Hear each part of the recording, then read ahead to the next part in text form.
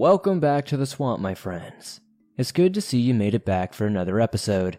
Today I'm going to be compiling some recent and scary stories that have been shared in the Unexplained horror stories series. Now, it's been a while since I've done a best of and a long video of these stories, so I hope you enjoy them. Yes, I know you probably have heard some of these before, but you might not have heard some others. If you have a story that you would like to share in some future episodes, we are getting pretty close to, I believe, volume 60 now, which is pretty crazy. Send them on in at swampdweller.net or the email you can find in the description down below. I'd love to share your story with everyone here in the swamp. It's stories like yours that help keep this show going. Now, let's get into these creepy and allegedly true unexplained horror stories, from encounters with ghosts to unexplained creatures of the night.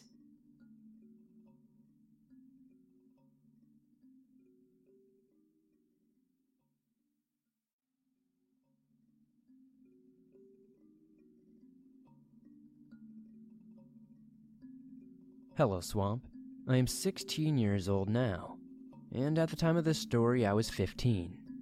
This happened July 4th weekend of 2019. Me and my family, including my 3 aunts, 3 uncles, and all of their kids, who I will not name, were there with us. There were 2 in particular who we'll call Preston and Delaney.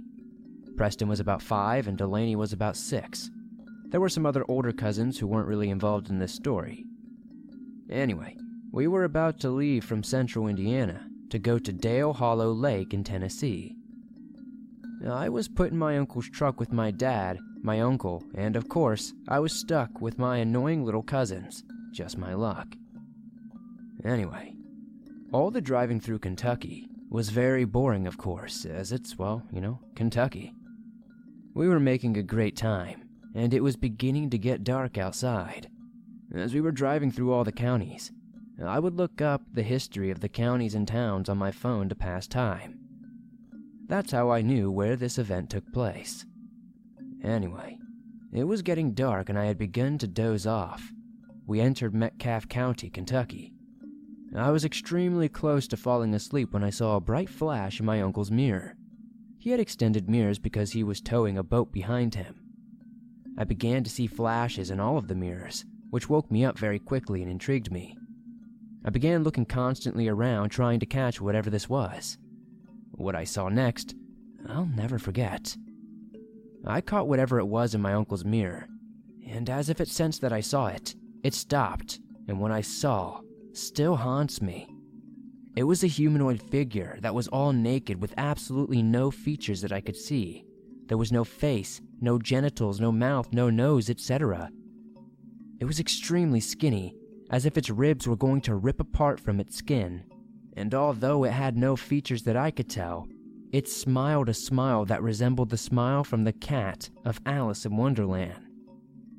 It seemed like its face ripped open to create this smile, and blood and chunks of something began spilling from its face.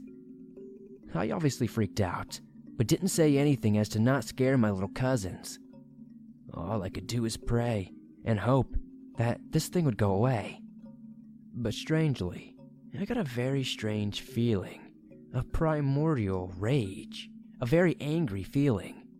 Like I could get out and rip this thing apart, which is very out of character for me, as I was a calm, 5'8", 140-pound kid. Anyways, after about 10 minutes of pure rage, I broke down quietly and began praying once more. I do not know what I saw that night, but I know I'll never forget it. Thank you for sharing my story.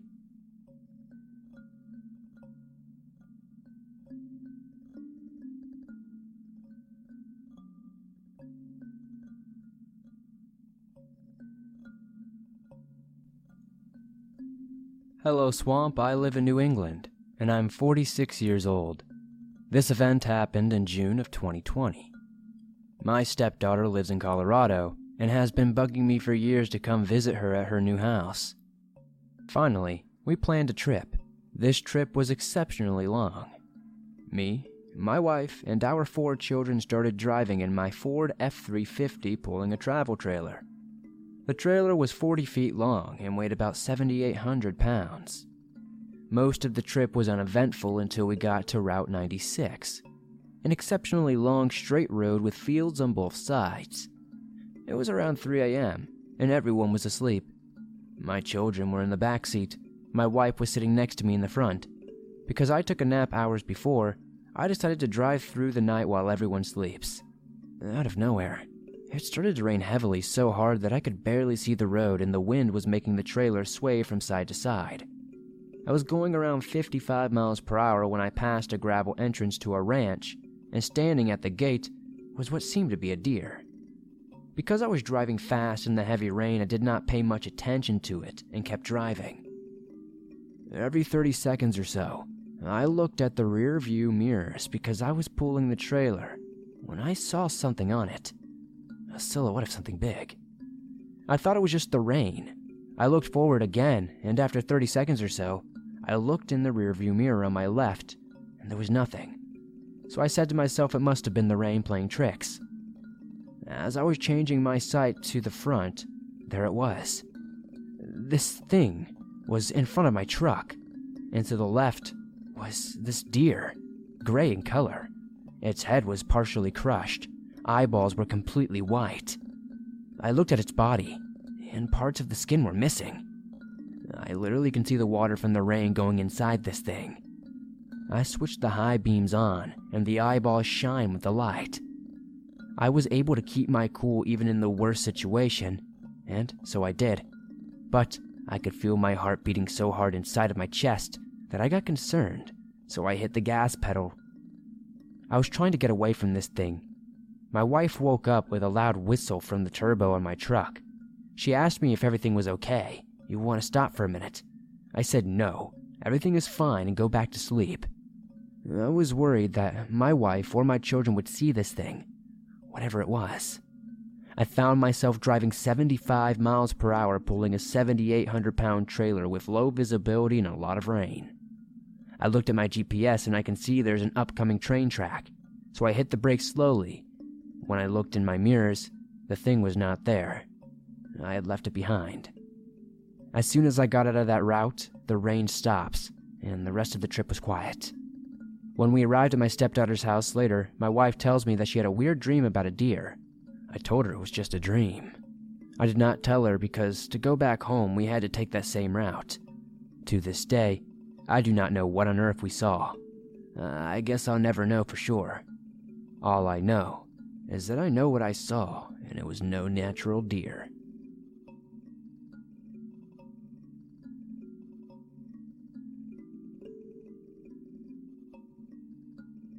I was 15 when this happened. My friend, we will call her Sunflower since it's her favorite flower, was 16. I was spending the weekend at her house. The time was sometime around 3:30 to 3:35 p.m. when we were walking from the pond on the road. Now let me explain. Her house was surrounded by woods. To leave, you had to follow her road to the gate, or go through the woods and hope you found the highway. To get to the pond, you either went through the eerie woods behind her house or followed the highway until you found a dirt road that had a dead end. You had to follow this little trail all the way to the end. It was a small fading trail. Ultimately, the highway was the long way to the pond.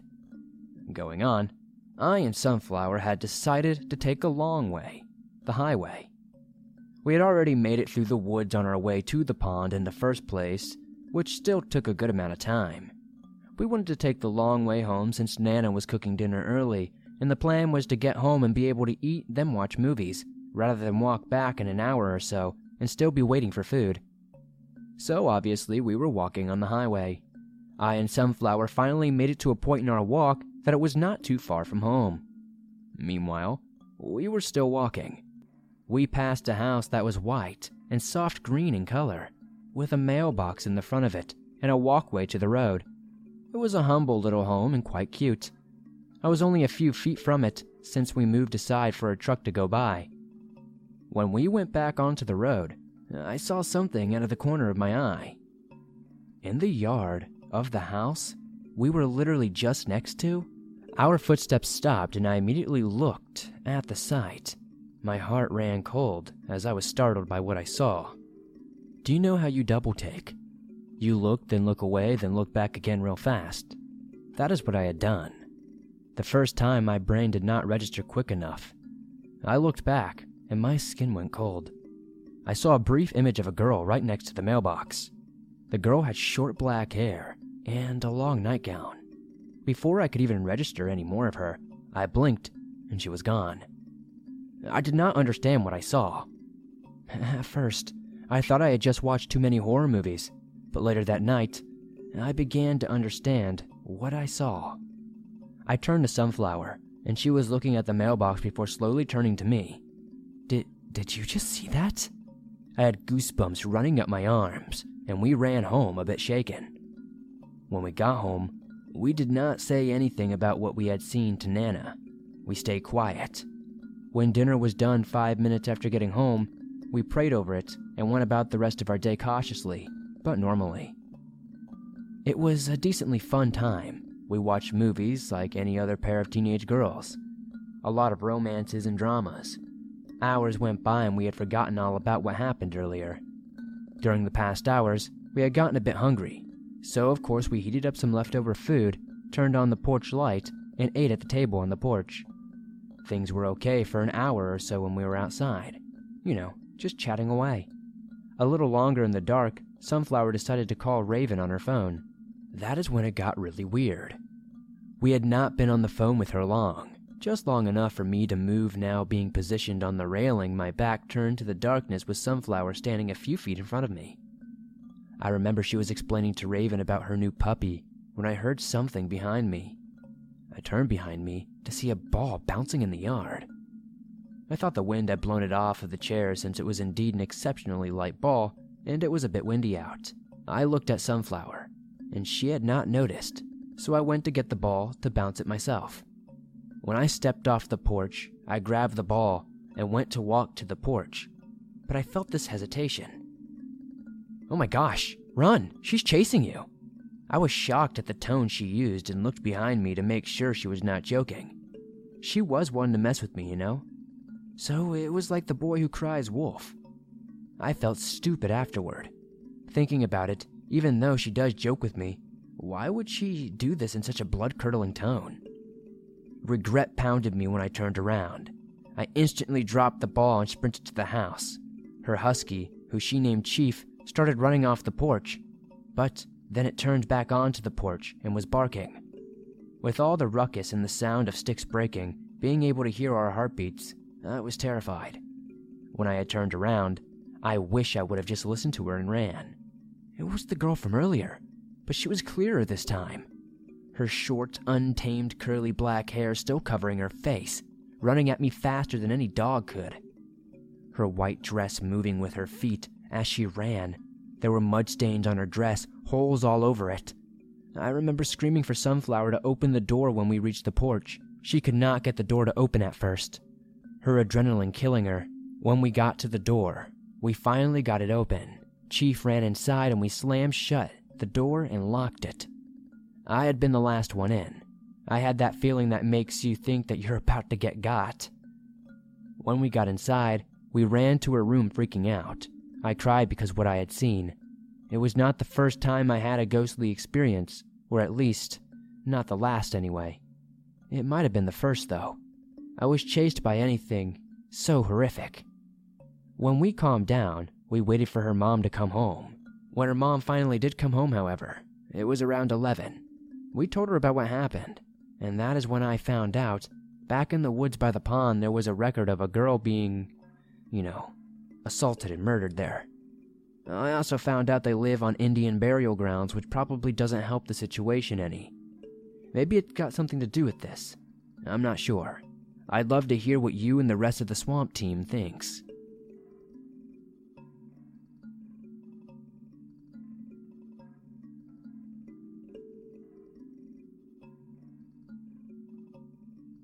Hello swamp folk, sorry to interrupt this video, but today we have gotten sponsored by Warby Parker. Warby Parker is committed to providing exceptional vision care online and in stores, offering eyeglasses, sunglasses, eye exams, and contact lenses. Glasses starting at $95, including prescription lenses, sunglasses, progressives, and blue light lenses are also available. Recently, Warby Parker sent me a few frames to try out, and I honestly love it. I took a quiz, they sent them to me absolutely free, and I got to see which one I like the best. The glasses look absolutely great. The quality of the glasses are top-notch. The ease of the home try-on system is honestly superb. It's super simple. And being able to share the glasses with your friends or family before you even purchase the product and know that they like it is super cool. Try Warby Parker's free home try-on program. Order 5 pairs of glasses to try at home for free for 5 days. There's no obligation to buy. It ships free and includes a prepaid return shipping label. You can try 5 pairs at home for free at warbyparker.com/swamped.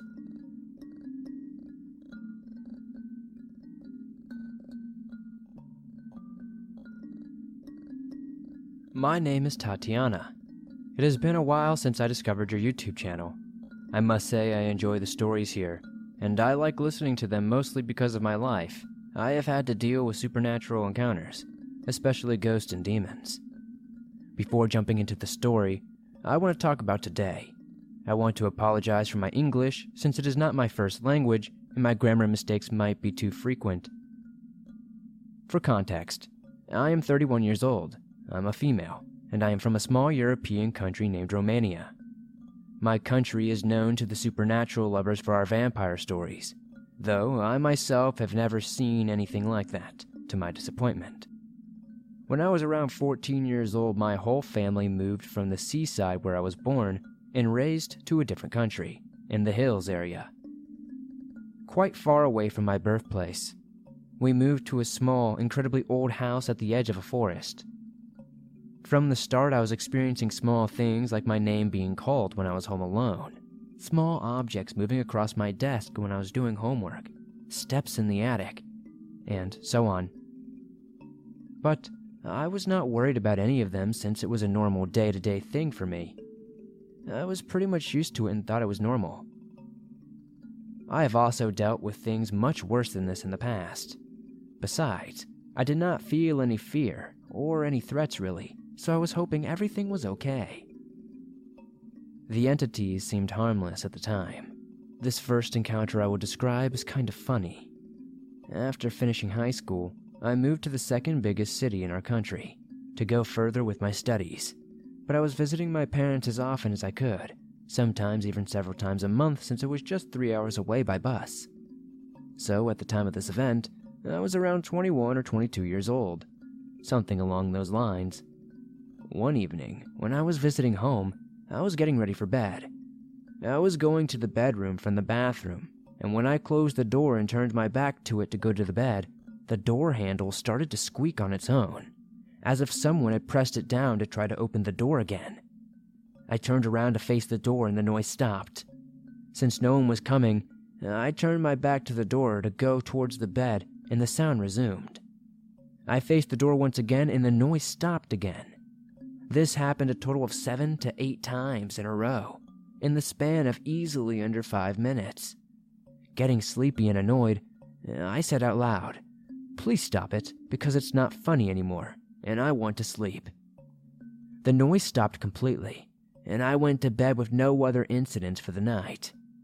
When I went to sleep, I covered myself from head to toe.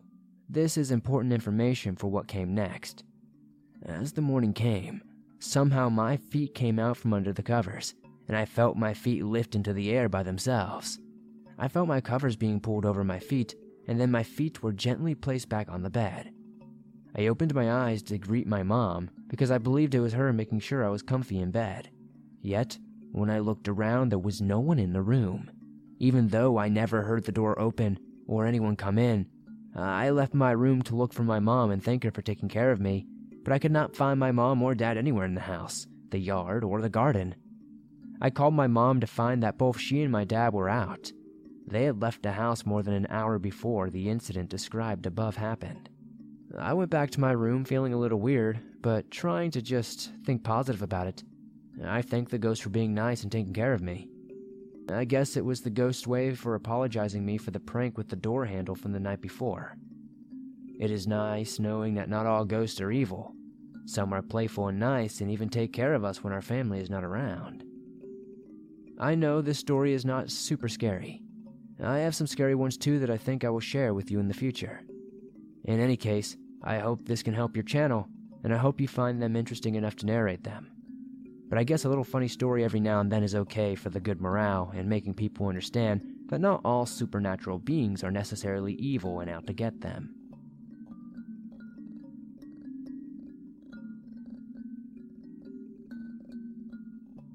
My dad was a great guy. He was strong and kind. He thought about others before he thought about himself. He lived a good life, but eventually his body and his mind began to fail. At the same time, my mother was also one of the greatest people I have ever met. She was diagnosed with cancer. They told her she had between 6 months to 2 years, depending on how well she responded to chemo, how much rest she could get, etc. After a few months, it became clear that my mom could not take care of my dad, as he was prone to wandering off, and I could only help so much as I have my own daughter who has special needs. They had been through 1 heart transplant and would eventually need a second. I decided that, to give my mom and dad the healthiest, safest life, we would need to put my dad in a nursing home. I felt guilty, as we had never talked about his wishes before he got sick. Eventually, my dad lost his battle and died quietly. I was with him for 2 days straight in the nursing home. He kept hanging on for some reason, and no one knew why. On his last night, I sat in his room and eventually dozed off. The hospice nurse said the second my head slumped down and I fell asleep, my dad died. He was waiting to die when I would not be watching him go. I feel like he did that to protect me one last time. We buried my dad a few days later. The following day, Hurricane Ike sent terrible winds and storms throughout the East Coast, and my city, 1,000 miles away, was affected.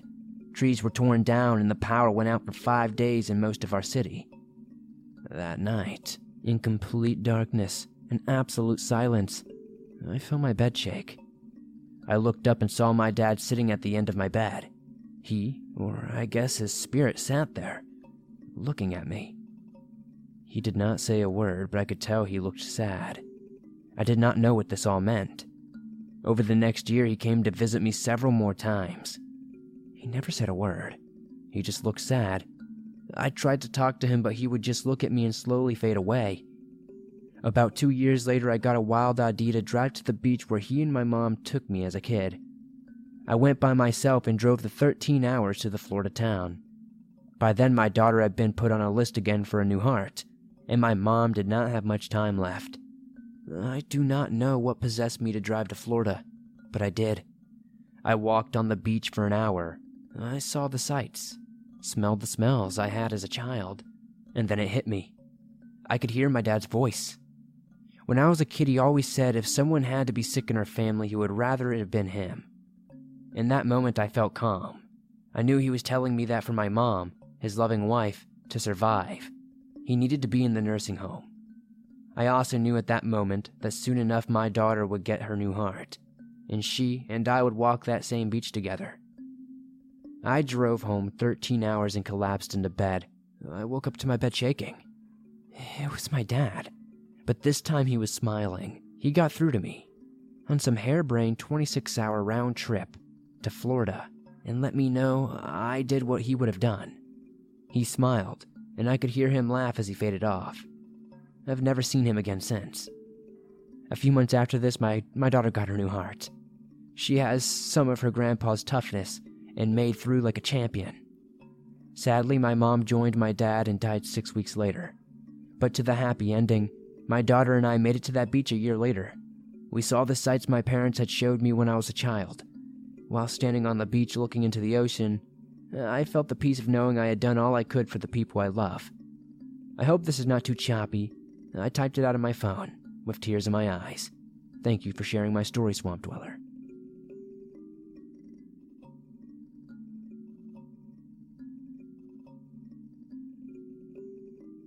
Hi, I am Cade. This story takes place about 4 years back in Georgetown, Texas, in the middle of June. I got invited to my cousin's house to hang out. My uncle Dwayne was going to barbecue while the kids swam.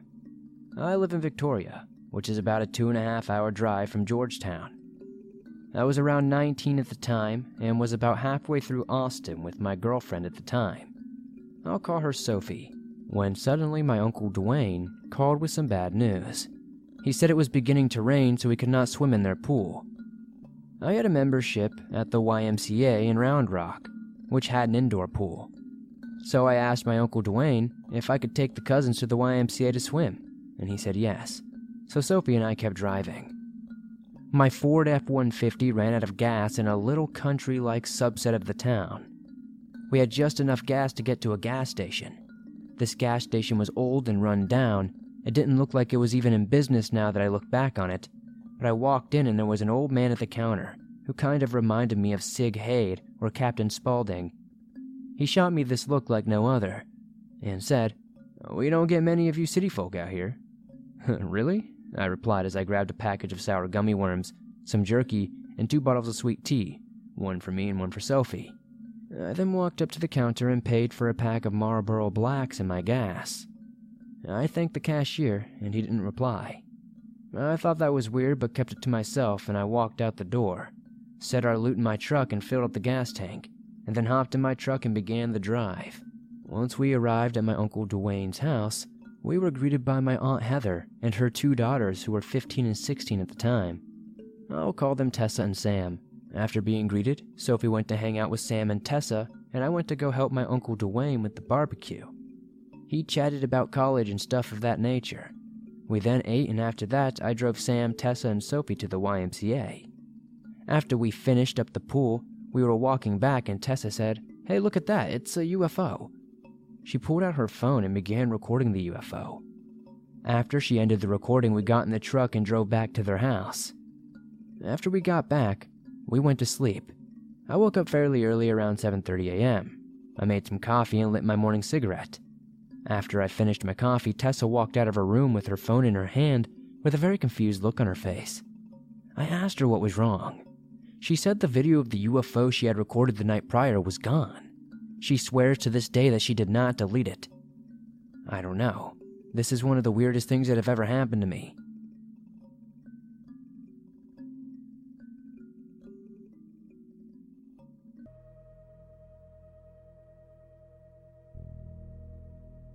So, for some background, my name is Morgan.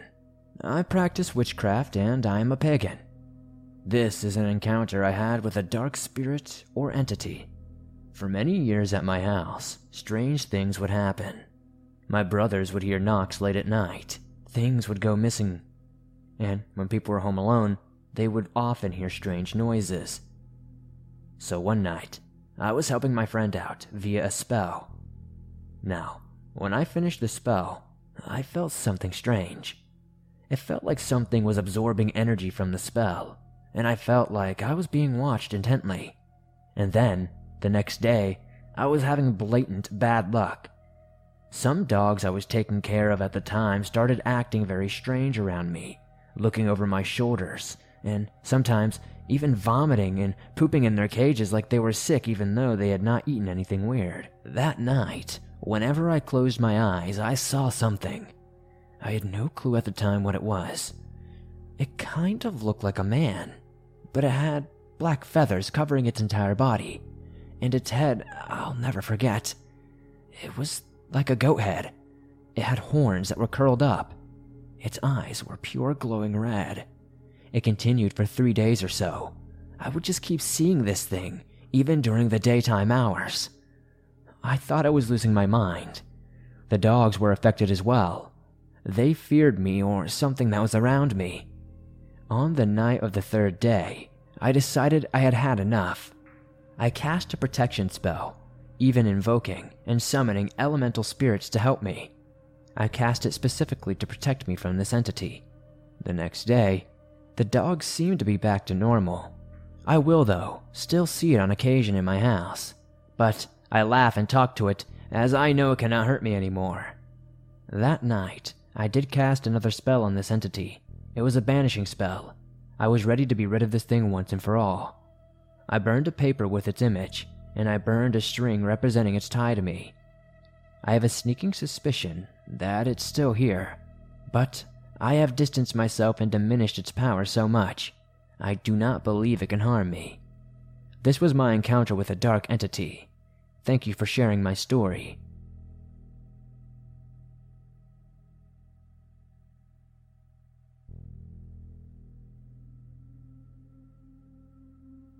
I joined the British Royal Air Force in 1991 and ended up as a medic, working in a busy RAF medical center on a fast jet fighter base in the county of Lincolnshire.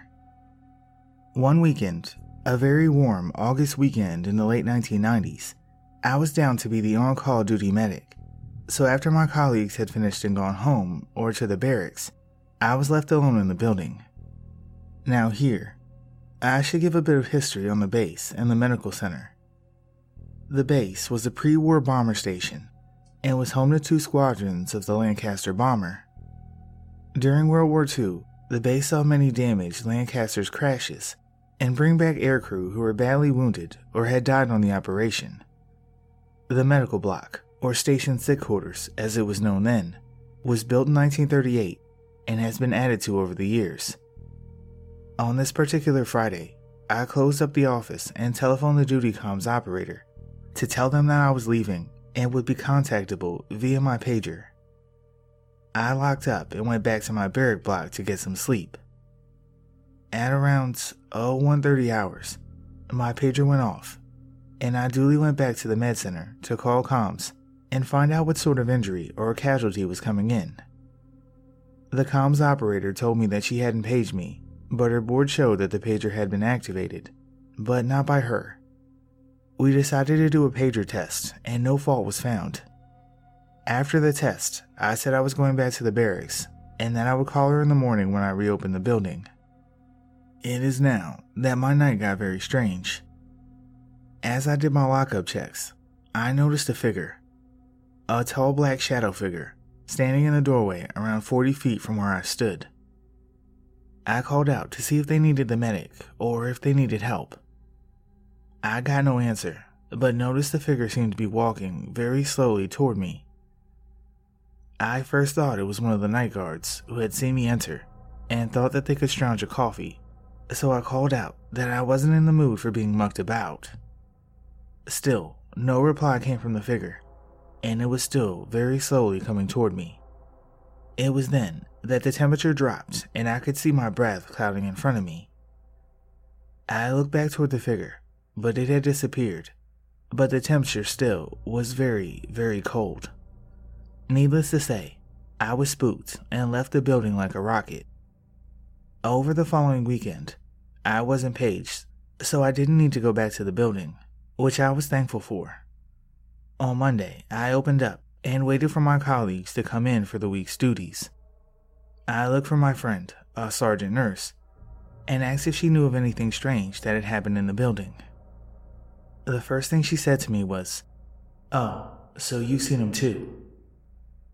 After that, when I had to be in the building alone, I would often hear footsteps or doors opening and closing. I never saw the figure again, but I was always aware that I wasn't alone.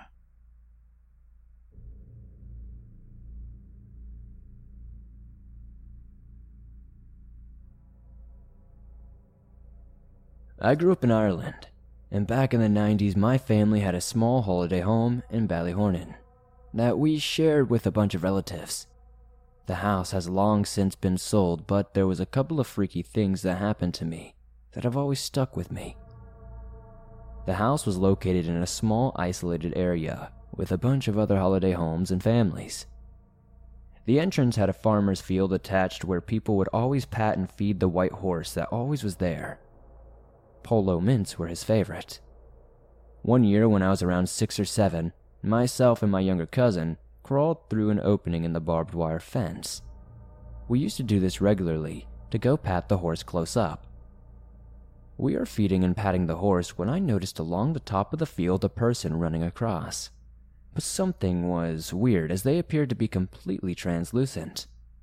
They stopped dead in their tracks and turned to face us, probably no more than 50 yards away. At this point, the horse started kicking and neighing and became extremely unsettled. It ran off to the other end of the field. We turned around and this person was still coming at us. We could see a face, and I remember it completely looking sinister and having a smile.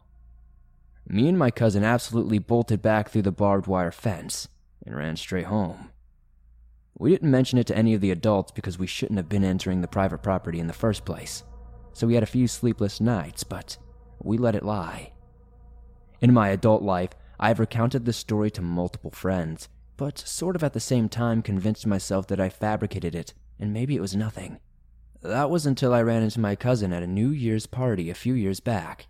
We had not really spoken for some time as he had been living in America, but over a pint, I recalled the story to him, and he absolutely recalled every single detail. This gave me the weirdest chilling feeling I have ever experienced, mainly because I assumed that we did not see something, but I had most likely fabricated it. But even he recalled the person's face, and the sinister look, and the translucent appearance. That's basically my ghost experience. This may not be the creepiest thing you've ever read, but it's always been very personal to me, and I often replay it in my head, over and over.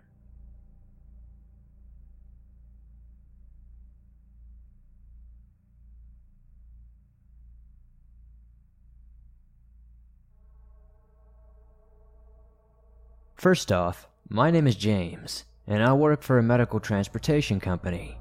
I still work there, so I will not say the actual name. This story and its events occurred about 2 years ago, and the names have been changed to protect the privacy of my coworkers and the dead. The company I work for takes elderly, disabled, and special needs people to the hospital, doctor's appointments, shopping on occasion, etc. It may not be the most physical job, but it is very taxing, and it's not a job for everyone. Between driving and unloading people 8 to 16 hours a day, it is a hard job, and with my line of work, it is unfortunate, but the people we take occasionally pass away, and when it happens, it falls in what we call the Rule of 3. The Rule of 3 is people usually pass away in groups of 3 within the same month, and if you are very unfortunate, you find out about it as you show up to pick them up, or just after taking them. I was one of those who unfortunately had this happen. It started out like any other Monday. I get in my van and start her up, and put in the address in my GPS and head out to my first run. The day was going slow, which was alright considering it was summer still. The dispatcher calls and tells me to head to the VA, which is a veterans hospital, for Bill, a regular of ours. So, I pull up and park, and set down my lift when I noticed there's a lot of people out front in a group. I walk in and go up to the front desk and let them know I'm there to get Bill. The nurse looks at me with a sudden look of shock and pulls me aside to let me know that Bill passed away 20 minutes before I arrived. I was shocked to find this out, and had to let my boss and the dispatcher know. The rest of the day, it just goes normal, I guess, and I get home and go to bed. As I was still a bit unnerved about the whole Bill situation, I wake up Tuesday morning, and it was another very busy day. I was exhausted and ready to go home when the boss adds on one last run. It was to take Ruth to go see her husband. Ruth is a sweet old lady who loves to chat, so I picked her up, and we are heading to the retirement home where her husband lives. I ask her what time she thinks her pickup would be at. She smiles and says, "Thanks, dear, but I'll not need one. I'm staying with my husband." She then tells me how he has taken a turn for the worst, and they'd expect him to pass away that night, and she was going to be by his side. This made me feel extremely uncomfortable, and my stomach churned, as I know the chances were if her husband passed, she might follow soon. I dropped her off and gave her a hug. I smiled and told her to tell her husband goodbye for me. And with that, I went home late and played some Fallout 3 before going to bed. Wednesday I was off, but the boss called me to let me know of Ruth's husband's passing. I told her I knew, and was very sad about it. They said to have a good day off and not to think about it so much. So I went fishing with some friends, and while venting to them about the past few days, my friend Turk says, "Dang dude, you must be like the death taxi." I got a bit mad and snapped because that's not very funny. So we continue fishing and chilling for the day. Thursday comes around and I learned from the dispatcher that another one of the clients has passed. I asked who it was, as I felt the same feeling in the pit of my stomach as I believed it would be Ruth. But to my shock and horror, it was a younger client named Matthew. Matthew had been in the hospital unresponsive from an infection for 4 days apparently. He was a cool guy, and we talked about his boat and fishing quite a bit. As I worked to throw the day, it dawned on me that it had taken him 5 days prior to today. I told the dispatcher that I needed to go home as I was not feeling well, and they let me go. To be honest, I was a bit freaked out. 5 days. That meant I had taken Matthew to the store and back home the day before he was hospitalized. I went home and went to bed, as all I wanted to do was not think about how all of this stuff was happening. My friend's words echoed in the back of my mind. Death taxi. Well, I cannot honestly say that in that moment it serenely seemed like it, but it kind of did. Eventually, I pass out, and I am awoken hours later to my boss calling me. They need me to go to St. Mary's Hospital to pick up a lady named Anna, who was going home. I checked the time and it was 3:45 a.m., Friday morning. So I drag myself out of bed, get dressed, start drinking a Venom energy drink to try to wake myself up, and drive. As I'm going, I turn up the radio as A7X is playing. I noticed it is a bit foggy and I'm heading to the hospital. I pull into the hospital between the fog and the lights. It is very bright for being almost 4 in the morning. So I pull into the ambulance bay and drop my lift and take my wheelchair in. They show me to the room Anna is in, and she is very frail looking. After a bit, they get her into my wheelchair and bring her out. She smiles, a big bright smile, and asks if I'm the driver. I reply, yes I am. She smiles and compliments me on how I'm such a strong and sweet young man. I smile as one of the nurses tell me she is on extraordinarily strong painkillers, so she is probably high off of them. I said okay and wheel her out to load her up into the van. She is complimenting me the entire time. To be honest, this kind of caught me off guard as she was constantly giving me compliments. As I strap down the wheelchair, she asks if I believe in God. I tell her I do, to an extent. She smiles at me, and as I pull out of the ambulance bay into the fog and lights, she asks me one more question. This question, though, it makes my blood run cold. Are you taking me to heaven to go see the other angels? I turn my head and let her know I was taking her back home. I'm trying to be very polite, and I don't want to show how uneasy I felt, you know? It is a long drive as she is in the next town over. The whole ride we talk and she compliments me and tells me how she cannot wait to get to heaven and see her relatives and mention how it is so nice what my company does for people. I am sure she even said I was a godsend at some point. I was flattered but also very creeped out. As I'm driving, I notice the fog has cleared and we are almost to her house. I look in the rearview mirror to see her eyes closed, leaning back in the chair. So I ask if she is okay. She opens her eyes, replies, "Yes, I'm just tired." As I pull into her neighborhood, I noticed it is once again foggy. In fact, it is thick fog. You could almost cut it with a knife. I find her house and help her inside and tell her to have a good night. She smiles and hands me a $20 tip and says, "Thank you for the ride, you two." Then shuts the door and I stand there as it hits me. The entire ride it was only me and her in the van. No one else. I drive back home and go back to bed. I wake up later and head to work for a normal day, with the week's events in the back of my mind. It was about 2 days later, on Sunday, that I noticed a familiar name in the paper's obituaries. It was Anna's name. She had passed away just hours after I had dropped her off and was found by her caregiver. Thinking back on this day, it still freaks me out. The rule of 3 was broken. All who had passed I had taken. No, I don't think I am the death taxi, but I do have to ask myself, the ride with Anna, was it just the two of us? Or is it possible she could have seen someone, or something, that I could not?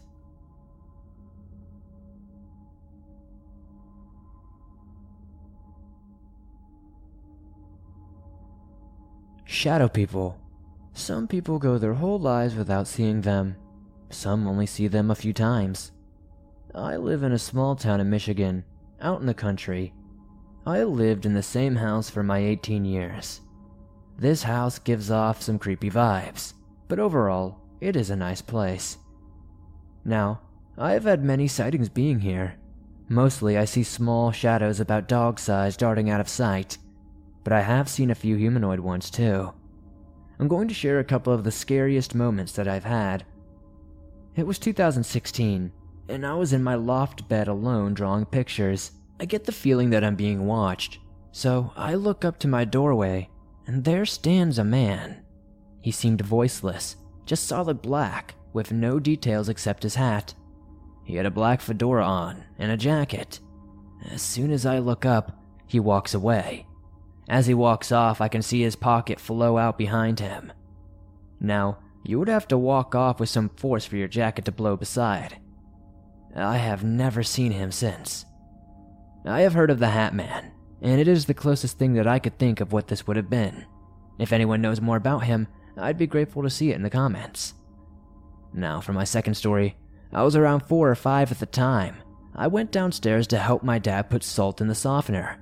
Now, we have a classic Michigan basement, and it's very spooky down there, especially for being so young. But what I saw that day still scares me to go back down. Yes, I was young, and most people would just chalk it up to their imagination, but I know what I saw. I was walking around and exploring a little because it was one of my first times down there. I turned around to look in a dark corner, and there it was. He was hunched over, with a wolf's face. He bared his teeth and looked right at me. I ran upstairs screaming for my mom. My dad was down there but did not see anything, so he just thought I was being a little silly kid. Now at the time, I never really knew anything about scary things from horror movies or anything like that as I didn't watch them. This creature was solid black and voiceless, but I could see their teeth and eyes. I know what Dogman is, but I never thought there would ever be a shadow Dogman, if that makes sense. Our basement has a low ceiling, and my dad being 6'6" has to bend down. This thing was bent over, more than he was just watching me, but it also kind of reminded me of that Hat Man encounter, and just like the Hat Man, I never saw this thing again. We live between fields and some patches of woods. Whenever we ride our horses out there, we always get a little bit of an uneasy feeling. But one day, between our house and our neighbors, there was a small field between us. We heard what sounded like howling. It was way too deep to be any of the dogs on our road. Cows sometimes make a low bellowing sound, but there are no cows that close to us. The corn was up at the time, so you could not see anything. This went on for a couple of minutes and then just stopped as suddenly as it began. I wish so badly I would have gotten audio, so maybe somebody could have answered this. We were thinking it was possibly a dog man, because when I was younger, I saw something staring at me through the woods, but who really knows? I have also heard my name being called while I was back by the barn by myself. It was so clearly my name, but it was a voice I had never heard before. I called out and asked what they wanted because I first thought it might be my dad, but I remembered he was gone and my mom was in the house. I do not like going back there by myself, because I just feel like I'm a magnet to the supernatural, especially at my house. In my room at night when I'm trying to get some sleep, I sometimes hear tapping noises on the ceiling, and sometimes it sounds like things are falling or breaking all around me. I am the only one in my house who experiences these things. A few of my friends over the years have said they have seen little shadows darting, and they never see them at their own house. It kind of makes me mad that they show themselves to my guest. I had a talk with them, and they have been a little less known since then, but it still bothers me.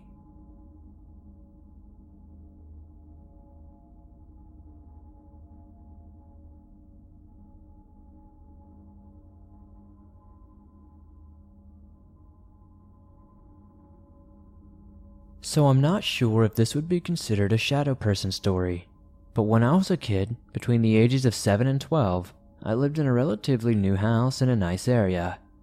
It was me, my younger brother, and my parents. My bedroom had one of those glass doors that leads outside, and I slept on a bunk bed. I know this all seems irrelevant, but trust me because this will show my thought process. So, when I slept on the bottom bunk, I could face the wall and see shadows from my room due to the coming light from the glass door. It started when I was around 9 or so. I would wake up at night and see a shadow of a young boy on my wall. Me thinking it was my little brother waking me up, I would roll over to see what they wanted. But they were never there. There was never anyone there. I would look outside and see no one, I would run to my brother's room to see if he were awake and what he wanted. My brother is a very heavy sleeper, so I would often open his door and call out his name, but he would be fast asleep. This happened almost every single night that I lived in that house, and there was no way for me to explain what I was seeing or where this shadow was coming from. Another thing to mention is we had a dog at the time, and he would never go into my brother's room.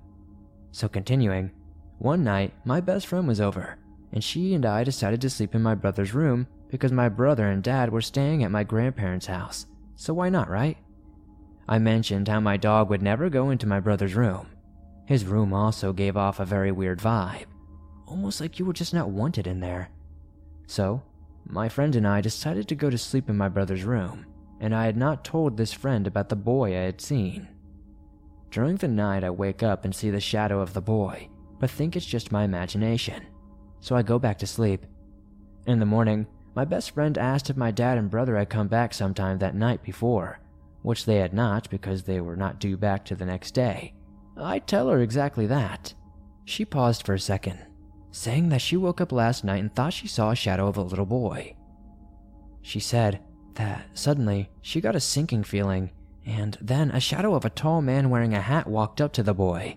She told me that she felt the boy feared this man. Then, she said that the man grabbed the little boy's hand and walked him out of sight. She told me that she thought she might have dreamt it until I told her about the shadow. I've been seeing him for years at this point. She wanted to tell my brother, but I stopped her, not wanting her to scare him. At the time, he already had a deep paranoia about death. She agrees, and we just kind of never talked about it again. Now, for some extra background that I think could be useful, the house we lived in before this was a 57-year-old brick house. I remember hearing somewhere that brick holds spirits or the paranormal in. I'm not sure though. But I do remember that at that house I would have horrible night terrors, and most consistent, I would see shadows entering my room and surrounding my bed. Though, I thought these things were just very intense nightmares for a child. When we moved out of that house, I had been seeing the young boy's shadow in. I did not realize, but it felt like a weight had been lifted off. Also, that was the last house we lived in before my parents got divorced. I'm not sure if that's important or not, but I know I'm awfully bad at organizing my thoughts into a story. But if you could please, maybe try to find a way to organize them and see if somebody who listens to the show might have any ideas, I'd be grateful.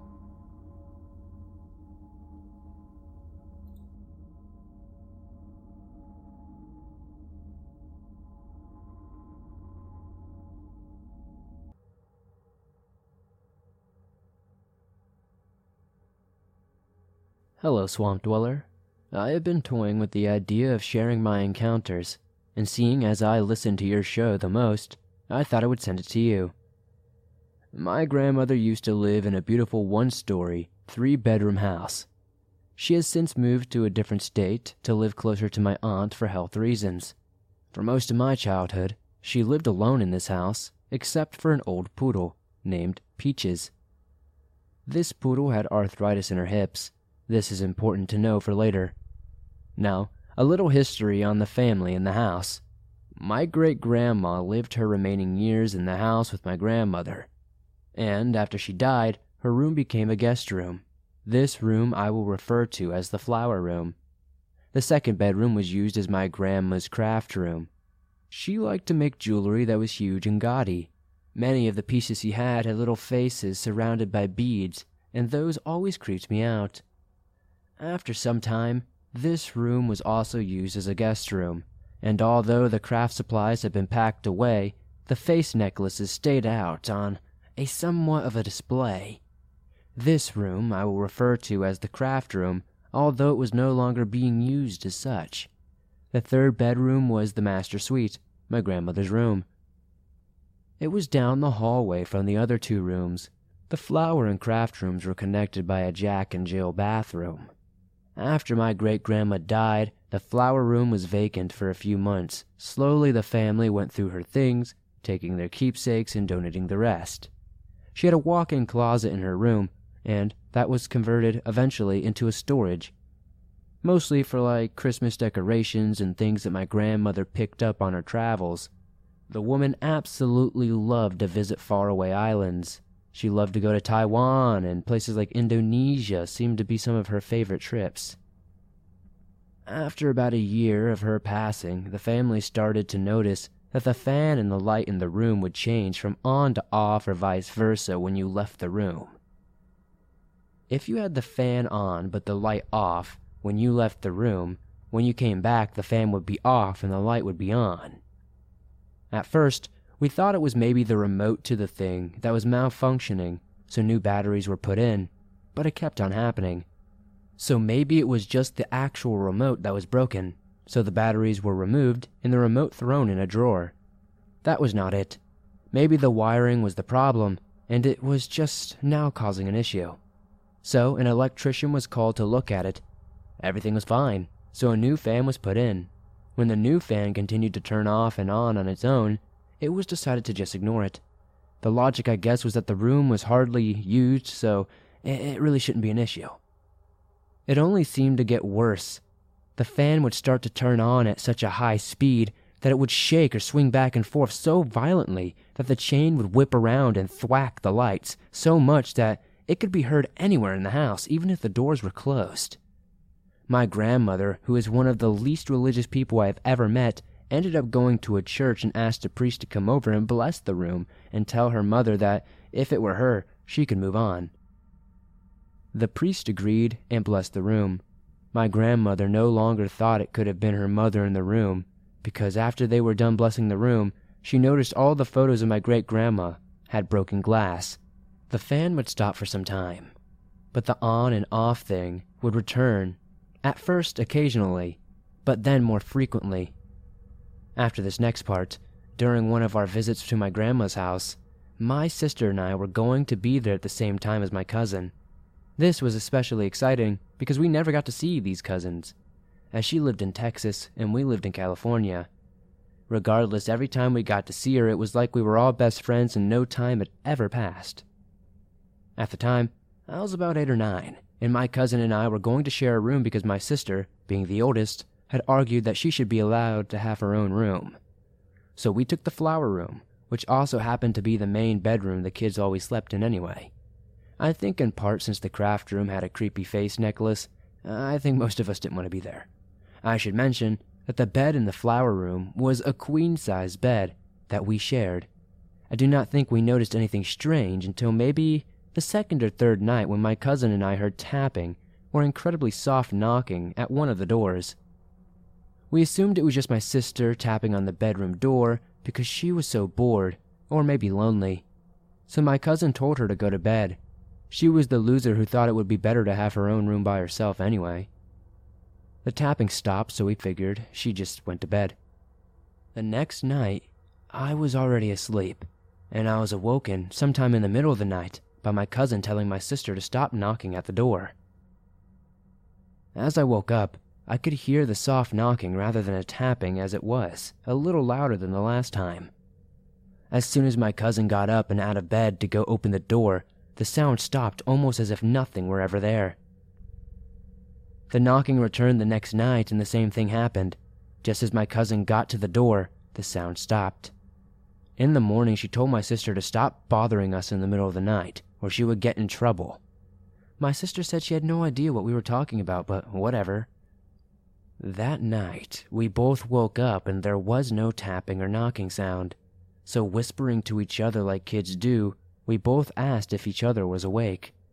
Then, we were both kind of just lying there, and she asked me why I had woken up. I told her I was not sure, and asked why she was up, and of course, neither of us knew what woke us up. Then it dawned on us that the walk-in closet had this incredibly loud squeak whenever it opened. And that must have been what woke us up.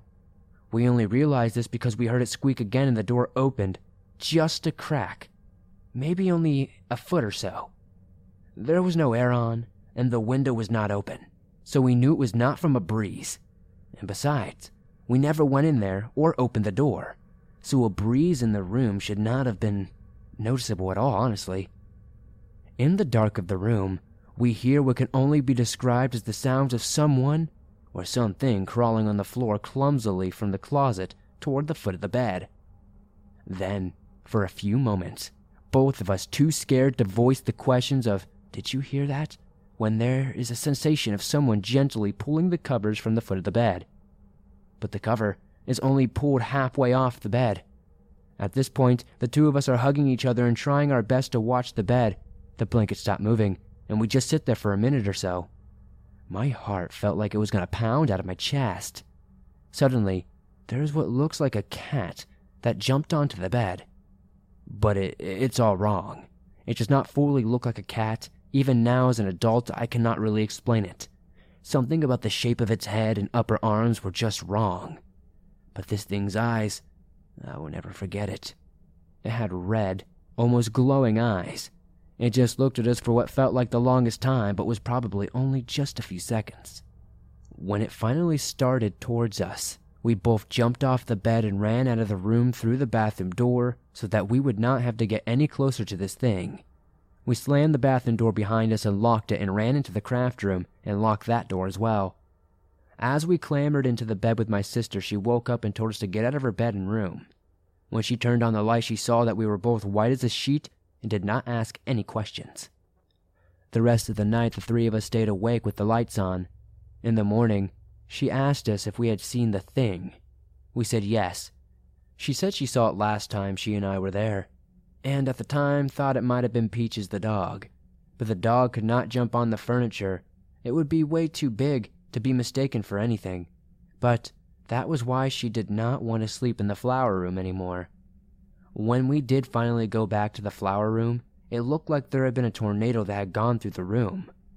My grandmother never said anything to us about the room, when we thought we would get into trouble for the mess. But I guess no one cared. None of us stayed in the flower room ever again, though, instead opting to sleep out in the living room. It was not until later that I realized that there had been no sound that night.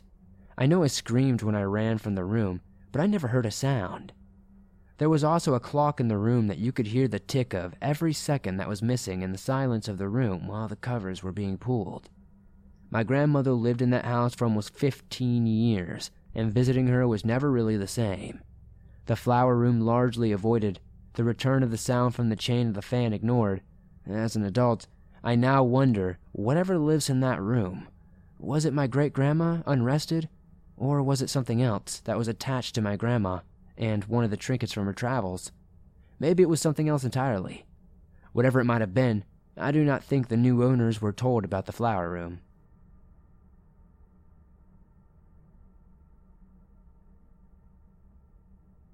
Hi, Swamp Dweller. I would like to start off by saying that I am from India, and I am a huge listener of your channel. I enjoy listening to these stories, so I thought I would share this allegedly true paranormal experience my friend had. This will be from their perspective. This happened in June. One Tuesday night, I was laying on the bed, watching something on my phone. I normally sleep around 1 a.m., since I have a very bad sleeping schedule, but on this night, I tried sleeping at around 11:30 p.m. because I had online classes the next day. So, my mom wears these rubber slippers at home because her feet tend to get cold. These slippers make a very weird and downright irritating sound, which I really dislike. I tucked into bed, hoping to fall asleep. Just then, though, I heard what sounded like my mom's slippers. Initially, I thought she was going to get water or something, so I just ignored it and tried to go to sleep. The noise persisted, though. This time, it was much slower than before. There were extended gaps in between each step, which started to spook me. Suddenly, it felt as though the noise was getting louder, and someone was walking towards me.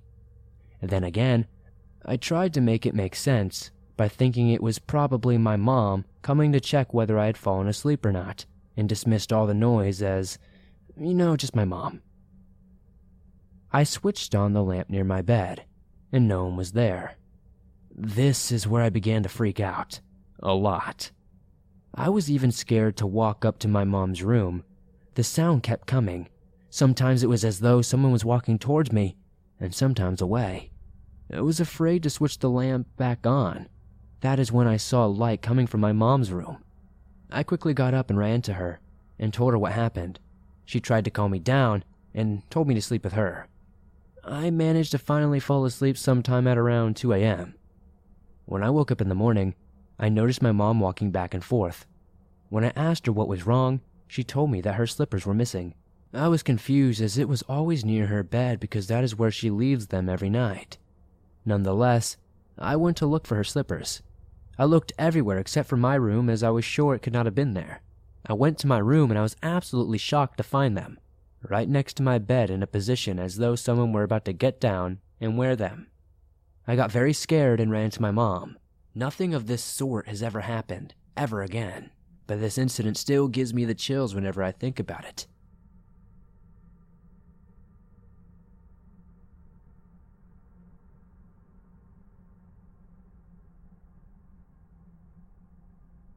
So, it was November 2016.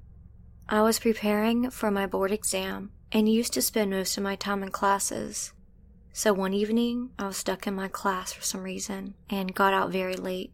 It was around 10:30 p.m. when I took a shortcut to reach home early. The road used is very quiet at night and had an old abandoned hospital which was closed to 12 to 13 years. So I was walking past that hospital, had my headphones in, and was mumbling a song when I felt someone following me. I looked back, but no one was there, so I started to walk again. As I was walking, I saw a lady at some distance walking ahead of me. I thought she was from my colony, as she looked like a woman from the neighborhood from the looks of her back. So I called her name to stop her so that we could go home together. But as I called her, I noticed that she started walking even faster. So I started to run towards her, and she kept going even faster. But the strange thing is, I was running and she was barely walking, but still, she was going so fast, and I stopped chasing her. Just then she stopped too. As I slowly approached her, my phone rang. Pulled out my phone from my pocket, and I was about to pick up the call, but then it got disconnected. I saw there was no bar in the network box, and my phone was on an emergency call. It was strange because I often take this road and always had a full network. So I kept my phone inside, and as I looked up, the lady was gone. I looked here and there, but the road was totally empty, except for me. The road is completely straight for about 1 mile. There was no turns, no place to hide, and the woman was just in front of me 5 seconds ago. I got chills all over my body. I felt this weird coldness like I can't explain. My brain stopped working, and I just started running as fast as I could. I reached home and told my family everything that happened. I was very scared and panting, like I was fighting for air. I got a high fever that night that lasted for 3 days. Many people have experienced the same thing I did when walking on that road late at night. Some people think that a ghost of a pregnant woman who died during childbirth due to complication in the hospital was haunting the road. The hospital was believed to be cursed since then, and allegedly, that was why it was closed. I stopped taking the road, but this incident will forever scare the heck out of me.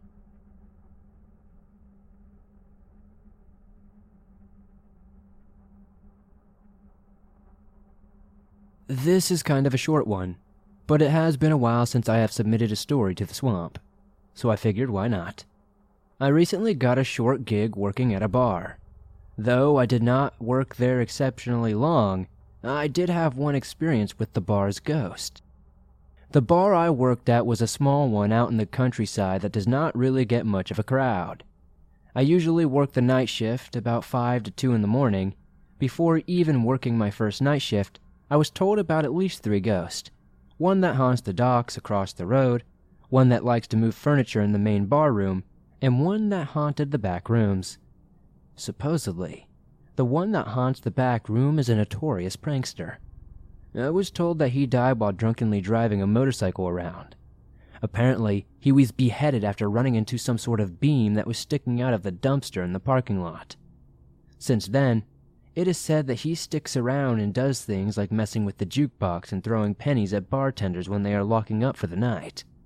My story is a bit mundane, but I was pretty humored by it, and kind of creeped out. It was my first night shift on the job, and my first time working alone and unsupervised. I was told that if I do not get any customers by midnight, I could lock up for the night and go home. I hate staying up late, so I was thrilled when no customers came in from between 11 to 12. So I hustled to kill the power and lock everything up before any more customers could come in. I was nearly done turning off the lights and unplugging all the TVs in the jukebox for the night. So I went to the back to unplug the open sign, where I heard someone call, "Hello?" I looked up, inhaled deeply, and cussed to myself, thinking that I would have to plug everything back in and stay open until 2 a.m.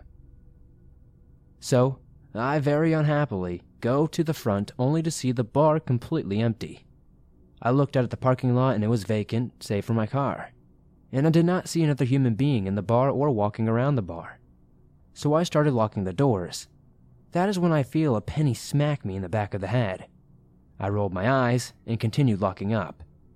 All I can say is that ghost done fooled me, made me think I had a customer and could not go home early. I guess that was his way of welcoming me to the bar. Like I said, not a really creepy story, but something to think about nonetheless. There definitely is something more to the afterlife.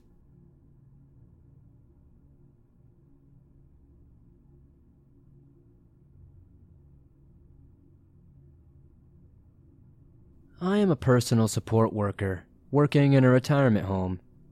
This facility is not terribly old, 7 years at most, but with any building where death occurs, there are some strange things that happen. The nursing station has a direct view of the dining room and the fireplace room. On night shift, you can often find the rocking chairs swinging by themselves, the lamps turning on or off, the dining room doors opening or closing, and the dining room chairs being pulled back from the tables. The second floor is where most of the activity actually occurs. We have multiple residents who claim that there's a little boy who will come visit them at night, sit on their beds, and ask them to play. Multiple staff members experience cold spots, hear someone crying, or calling out for help only to find no one in distress. Growling and strange animalistic sounds are not uncommon as well. One room on the second floor has even been turned to storage after there were incidents with 3 different residents. The first one started hearing bangs and strange noises at night.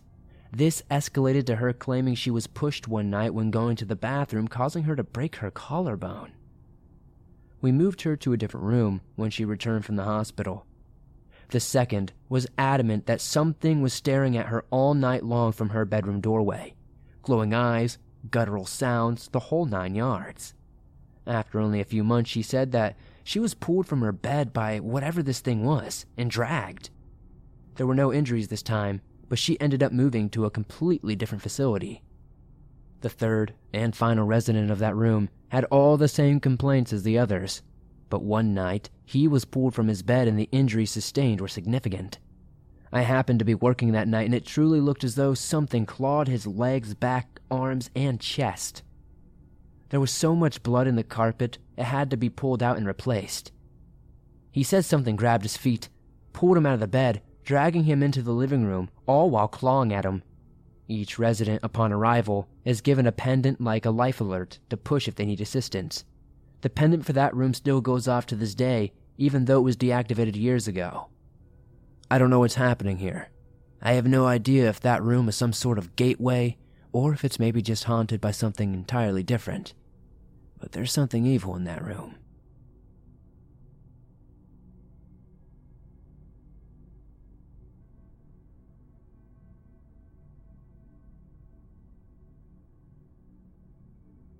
Is it possible I might have a ghost dog as a friend? So, this story goes way deeper than this, and I'll give all the info on my encounters that I can. Names have been changed. When I was a kid, I had an imaginary friend that was a dog. His name was Skippy, and he went everywhere with me. My mom said, when she asked me who Skippy was, thinking of it as another, imaginary friend, I told her it was my dog. She asked where he came from, and I told her he came with me, and he's always been with me. I still have the stuffed animal I felt represented him best. He's a little brown dog with a red bow and brown-black eyes. Right now, he's in storage, since I'm about to move. Sorry, Skippy, and I don't want to lose him. So, if that's not weird enough, there's more. There were others, too. Other people, maybe? I'm not entirely sure of how to word it. One of the earliest ones I remember was the dancing lady. I don't remember this entirely, only in the story being told. My mother was cooking at the stove, and to the left of the stove we had some steps that led to the stairs that go upstairs to the second floor. I was maybe 2 or 3 years old at the time, sitting and watching my mom cook. She went to back up to open the oven or something, and I cried out, "Mom, look out!" And, confused, she asked why. Look out for what? And I replied, "The dancing lady. Can't you see her? She's right behind you." Years later, my friend, we'll call her Molly, is staying the night, and we are being teenage girls playing on the computer and hanging out. Eventually, we get ready to go to bed. At some point in the night, we went downstairs to go get a drink or a snack, and I guess she saw the dancing lady. The next morning, we wake up and she starts asking the history of the house and telling me she saw a lady dancing in the kitchen. And I'm like, "Molly, are you serious?" I shared the story of when I was a kid. We were both seriously freaked out about that. There was also another younger girl. I never learned her name or what she did, but I always felt her presence in the house. Like, you know when someone walks behind you and you feel their energy, like, okay, someone's behind me, I gotta make sure not to step back into them. That's how it always felt when she was around. I noticed this when I was probably 9 or 10, and always knew she was around until I was 15 or 16, maybe a bit older. I think there was a man too. An older man, tall, always in black. He had such an awful energy to him, always angry and violent feeling. I don't like thinking about him. Late at night, there would be knocks on my door, maybe the house setting, I don't know, which was up on the second floor. Then there would be this, like, nails dragging on a wall sound. It was such an awful sound. My bedroom was parallel with the wall that leads to the bathroom, and I wish it was my older brother, but when I heard these noises and knocking, it was late at night. My brother at the time was working the third shift, and I was 14 or 15 when this was happening. My last experience is the most vivid. This was when I was like 2 years old, and I was first able to get up the stairs. I remember the gate was down, and there was a baby gate. My mom didn't want me to fall down the stairs, but I didn't give a crap. I love those stairs, and I was just a kid. I was hearing noises coming from my mom's room, which was the master bedroom. The master bedroom was shaped sort of like a square peanut, wide and long. To the left, when you entered, was a smaller square where there were some storage closets built into the walls. To the right, where the bed and the dresser were, and the windows that led out to the roof where I liked to sit. So I crawled up the stairs with my dog Daisy, best dog ever, I miss her every day, to investigate because I'm a baby and I got balls, and I get up there and go through the door. The doors don't actually close. It's really, really old. And inside is a group of like 9 men playing cards and smoking cigars. I remember their faces and how they looked so very vividly. Most wore these derby hats that were dressed in black and brown suits. Very dapper-looking men for sure. They were laughing and talking and making bets, just having a good old time. I don't remember much after that, and I'd love to think it was my overactive imagination, but it just felt so real. It was so vivid. The smell of cigar smoke, the chatter and laughter, the feel of the stairs on my hands, and my dog whose hair stood up on end the entire time. Daisy was a real dog. She was my friend, my best friend as a kid, but not Skippy. She was a black lab with the sweetest brown eyes, chunky and shaggy. I loved her so much, I like to think of her as sort of a protective being, like a second mom for me, but a dog. Here's a little background on the house I grew up in. I really don't know much, but I do know it was built around 1920 and 1924. It was originally 2 stories, and later had some additions built on, a back porch and a side office room. The house next door may have been connected to my house on the same property at some point.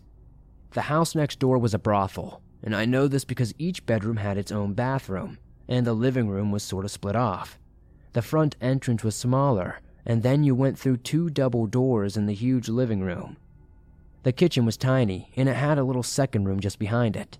I loved that house. My dad's friend Terry owned it, and she was a big influence in my life growing up. We would go to the beach together, and I'd sleep over at her house, and she was like an aunt to me. I haven't heard from her in many years, and I'd love to know how she is. but her house was huge and I loved it. It was built just before my house was, and is a historical property in that area. My house has a marker out front with its geographical location because I'm not really sure, but I'll have my mom take a picture of it. Anyway, there's a rumor that someone committed suicide in my house. Like, not the people before us, but much before that. They said it was the stepmom of the guy who lived there. I never encountered anything like that, but I've hated that house since my childhood. Maybe not hate, but really don't want to go back, I guess. Does anyone have any advice or ideas? Thanks in advance.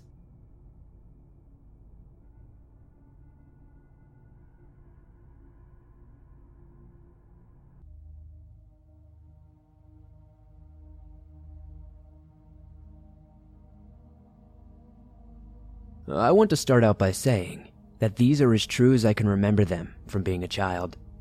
I listen to your videos as often as they come out and feel as though I'd like to share my own experiences. I grew up in a small town called Sevenoaks in the southeast of England, and my house was haunted. I always felt like I was being watched while in that house, and whenever I felt like I was being watched, I would always get a feeling of exactly where I was being watched from. My grandmother, who would always say don't worry about it, or just seemed to not care too much, she would later tell me is because she knew what was happening and was not able to do a single thing about it. So my grandmother got a new phone when they started to come with a camera. I was playing with it and snapped a photo of my grandmother while she was unaware. In the photo, there was a human-shaped white figure with no visible features behind her. I was playing on my Nintendo 64 and went downstairs for some reason that I cannot remember. When I came back upstairs, this big heavy desk of drawers was placed in front of the door and was just blocking the way. It took a lot of pushing to get it open and to move. The thing is, we didn't hear anything move at all, and the room was on the top floor of a 2-story house.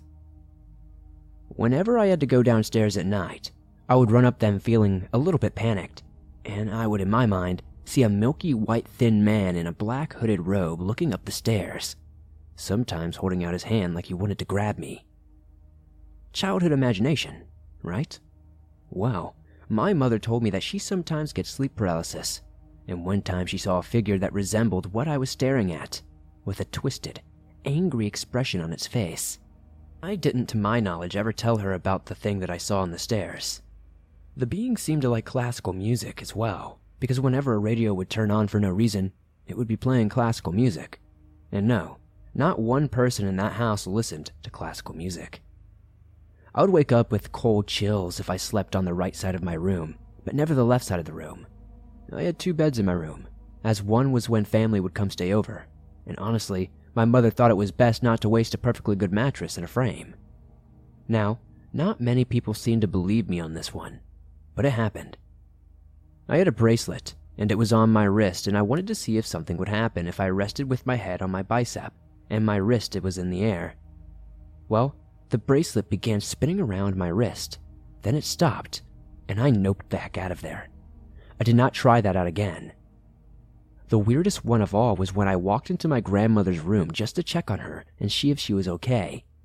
I heard what I can only describe as a howl from a pack of wolves.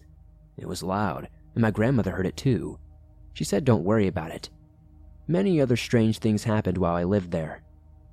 There were lights in the sky, my sister's dead cat's meowing being heard from outside, and it was dead for many months. Tiny stones being thrown, and shadows being seen walking across the top floor hallway past bedroom doors. I have had creepy experiences since moving out, and my family has, a few occurrences now, but I'm happy I do not personally live there anymore.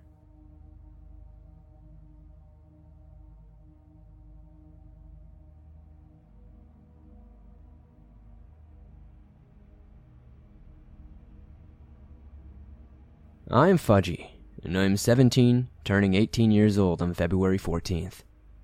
So, my parents are migrant workers. We go upstate every year to work in the fields. But there's this one location I'll never forget. It's in Illinois. I can't remember the name of the town, but it used to be an Air Force base. Like I said earlier, my parents are migrant workers, and they decided to take the whole family with them along and 2 other families. I think I was about 4 years old. Now, because we were working in the fields, we didn't want to waste money on a hotel, so we decided to stay in an old abandoned hospital. Other migrant workers lived there too. It was a 3-story building. Most lights would not work, the air conditioning was horrible, and the bathrooms did not have hot water. It was safe to say, the building had a lot of problems. The room we would be living in was very small, about the size of a small apartment. It had a kitchen, 4 beds, and 1 sofa. The sofa was covering 2 main doors which had foil on the windows and was taped so we could not look inside. My dad looked at me and my cousins, who were around the same age as me. They were both 2 boys, and my dad said, "Don't look through those windows." I looked at him confused as they all left for work, leaving me and my cousins with my older brother. After a few hours, we were all sitting on the sofa, eating. I decided to look through the office window. I tore off a little hole so I could see through. At first, I just saw a long white hallway. I didn't think much of it and thought my dad was just trying to scare us. So I looked again and, right there, I saw what looked like a doctor. He had brown hair, was thin, a twisted smile on his face, like it was ear to ear. I felt my heart sank to my stomach and backed away very slowly, not really knowing what my next move would be. I felt like I was going to vomit. I told my brother, but he just did not believe me. I once had a babysitter who lived with her younger sister there. She was always very nice and gave us snacks, but something about her just did not feel right. One day when I was playing, she got mad for whatever reason, grabbed me by my hair, and dragged me into a small closet. I remember getting up and banging on the door for her to let me out, screaming and crying. She kept me in there for like an hour or so. I never went back to that babysitter after that. After all those years, I decided to research it. I could not find anything about it being a hospital. The only thing that comes up is that it was a migrant camp, and it closed. But I could not find when it did. I am planning on going back there one day to look through those doors again. Even to this day, that twisted smile gives me chills down my spine.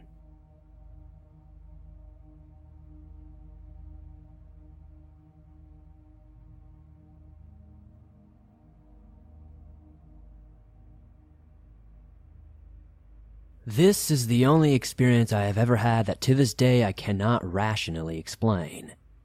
It is my first time writing it down, so I hope my descriptions are not too confusing. It was in 2017, and at the time I had just graduated from university and was living alone in a studio apartment in South Yorkshire, England. The studio was quite small, and the layout of the room is very relevant to the story. It was a long rectangular room, one end being the front door and the other a huge window overlooking the city center, with my bed right under it. Where my bed ended, on the left wall, I had a desk, and next to it was a huge wardrobe that was as tall as I was. Opposite this, on the right wall from where my bed ended, started the kitchen setup, and the bathroom took the rest of the space. Basically, I can sort of see the front door from my bed, but the part of the corridor that went from the front door to the inside of the room where the desk and the kitchen were obscured by the huge wardrobe. I never really used the lights in the flat, as they were too bright for me, so I had a few fairy lights hung up around my bed, and I would turn them on at night. On this evening, I had just finished showering. It was summer, so I had the heating off, and as it was an electric radiator, I had made sure it was unplugged. I was and still am a bit paranoid about unused sockets, so I make sure I switch them off if I'm not using them. This radiator sat on the wall that is obscured by my wardrobe. Anyways, as I sat on my bed, fairy lights on behind me, had left my shower door open, which was in front of me, with the faint yellow light coming from the shower into the corridor diagonal from where I was sat. I was drying my hair with a towel, when suddenly, from behind my wardrobe, I saw a blinding blue light. It was so strong and bright, it illuminated my kitchen. It really spooked me, and I froze. There was no sound. It just flashed a few times, bright, and it disappeared as fast as it happened. I immediately called my friend, as for some reason, I was too scared to look behind my wardrobe for the source of the light. I was baffled, as there was nothing that could cause such a bright light. No source other than my unplugged radiator, and a socket that was completely turned off. From my bed, I couldn't see what caused the light directly as my wardrobe was in the way. My friend stayed with me on the phone, joking around trying to calm me down as I crept around the corner, expecting to see a blacked out wall, thinking maybe it was the plug circuit freaking out or something. I knew that was not possible though. There would be a fire or smoke or something. The plug was off as I had left it, and there were no marks on the wall, nothing that can indicate it was electricity that caused it. No source for the light. Nothing. As I told my story to friends, they tried to pin it on lights from the window, which had its thick blinds down at the time.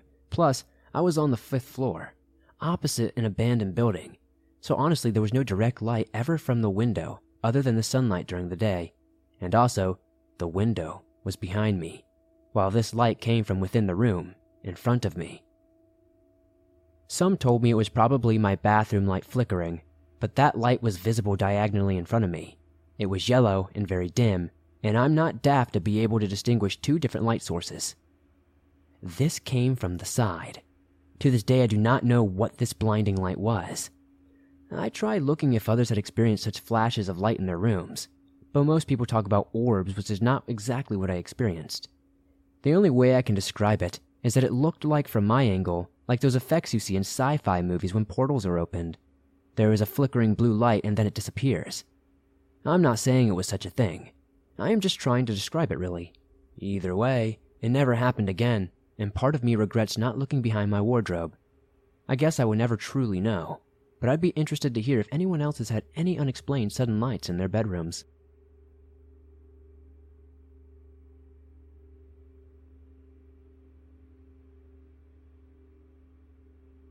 This is a true story from when I was 12, all the way back in 2002.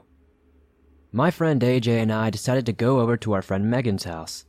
Her friend Allie was also there. So, we went swimming and having fun. A normal day in July for us Pennsylvanians. After swimming, we went hanging out in Megan's room, and I saw that she had an unopened Ouija board. I had never played with one, and neither had they. I was always told by my mother not to play with one because they can lead to demonic infestation and negative energy all around you. However, being a curious kid, I wanted to see if it really worked. So we got it out, and Megan asked us who we should try and contact.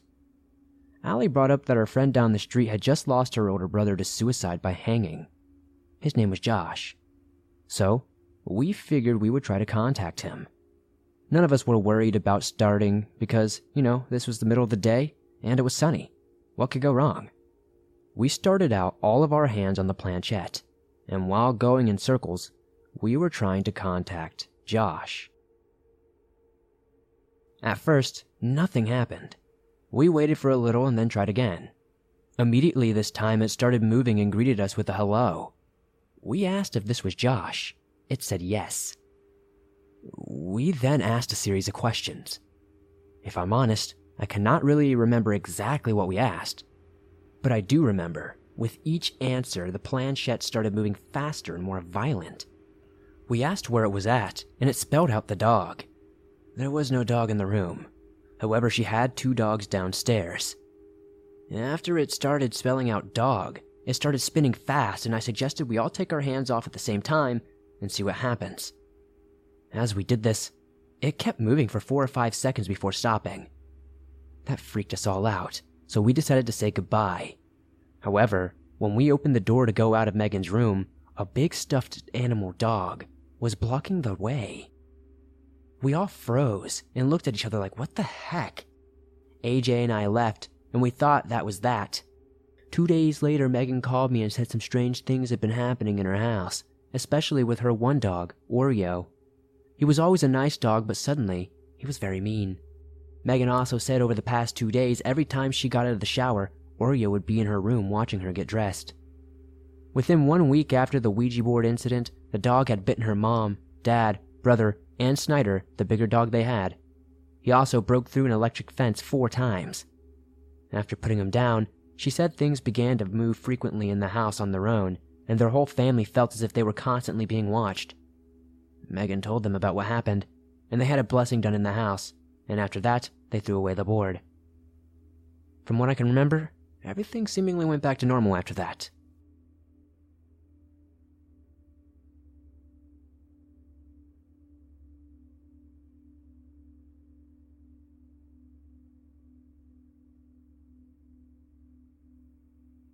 This happened back in 2010 on Thanksgiving. For reference, I am a male, and I was 20 years old and had transferred to a university in Northern California to pursue a degree in parks and recreation. This was the first time in my young life I had ever been away from my family for the holidays, so it was a bit different. However, it was not all that bad. I had my roommates and some other friends I had met, and we decided on having a potluck at our dorm. Now, what should have been an evening of fun, food, and games would start off with something quite bizarre. You see, before we began dinner, which was being prepared by my roommate Damien and his girlfriend Samantha, I wanted to go for a run around campus. Hands up for those listening who like to work out before huge meals. Anyway, hopefully it is not just me, and I'm not some weirdo. Anyways, the sun had just set over the horizon when I put on my running shoes and advised my friends I would be back in about 45 minutes or so. I proceeded to head down the flight of stairs. We were on the 3rd floor of the dorm, by the way, and I began heading north, toward the other side of the campus. Now when I got there, I proceeded to do 2 laps around the entire school. In total, it took me about 30 minutes, a little faster than I expected. The last 10 minutes were a cool down. Now remember, I crossed the street, since our university is in the middle of downtown, and I walked over to a convenience store. I recall my friend Damien asking if I could go and pick up some extra plastic cups and plates. I give him a call, and he asked if I could also bring some napkins. I agreed, and I make the quick purchases. But here's when things would change. When I exit the convenience store, and I am waiting at the streetlight, enjoying the nice quiet evening, I get approached from my left. I looked for just a moment, and it was just a homeless man. I assumed he was going to ask me for money, and I was even prepared to hand him $2 of change I had left over, to spread some positivity and support. But I went cold when the man leaned in my ear and gave me the creepiest voice I'd ever heard. "Give me your wallet and your phone. Don't make any sudden movements."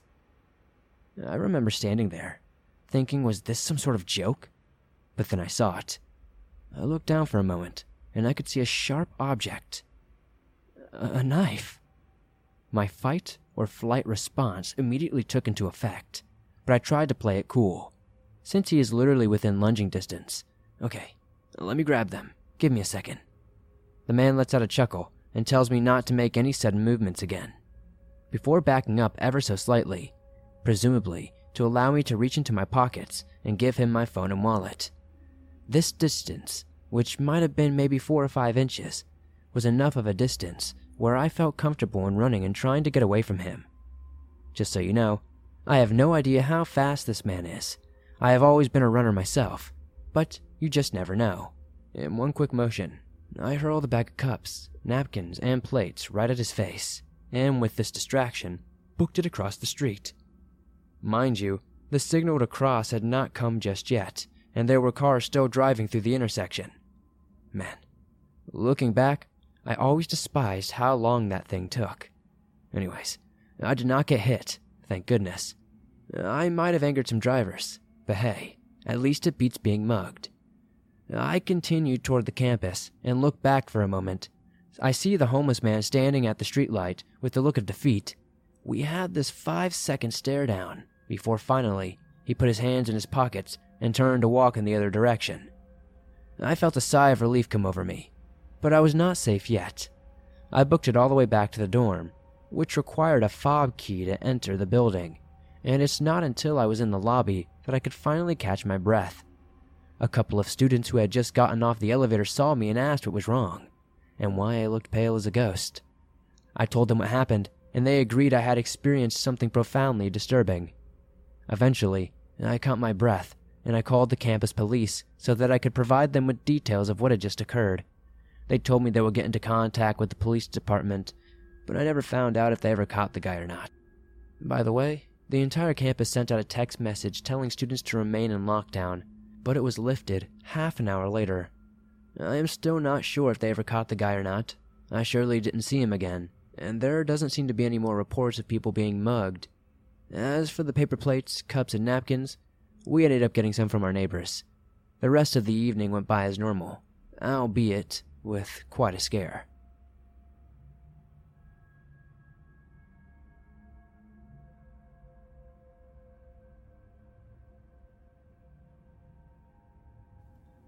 Hi, Swamp Dweller. I love the channel. It has become a part of my regular routine to listen to stories while I get ready for work. I figured I would share the best story I have got. I was working in an old Pantages theater in Central California. Every theater I have been in has a certain otherworldly feeling to it in the back areas.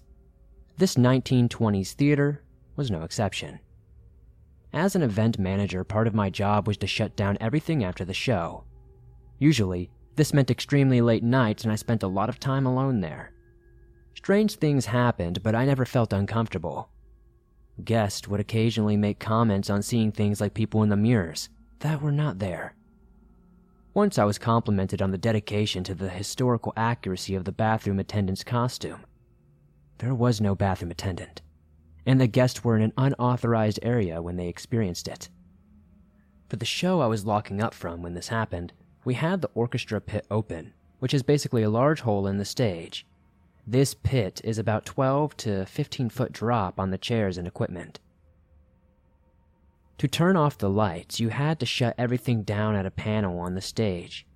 This puts you in pitch dark, even during daytime, with a long walk downstairs, by the open orchestra pit, up to the house aisle, and out to the theater front doors and gates. Normally, I had high-power flashlights on me, but I had forgotten it this day. This was before smartphones, so I just had a dim keychain light. No big deal, I guess. I have made this trick thousands of times before with no woes. I turned the lights off, head for the door, and as I mentioned, to get out you must walk down the stage stairs next to the orchestra pit. I hit a stair wrong and lost my balance, falling towards the open orchestra pit. This was bad news. I was the last one in the theater. If I fell and was hurt, which I would have been, it would have taken who knows how long for anyone to find me. It was a long fall in the chairs, mic stands, and other equipment. All around a bad situation for me. As soon as I trip, I feel a strong, large hand grab my upper right arm and pull me back away from the pit. I cannot remember if it was cold or anything like that. I was honestly a little too panicked to notice anything other than the fact that I was not falling, and I did not understand why. When these things first happen, the paranormal is not my go-to explanation. Now I am relatively open-minded, but there is usually the mundane explanation for most weirdness. I do not think paranormal activity unless there is absolutely no other explanation. I am telling you, there was no other explanation I could come up with. I tried.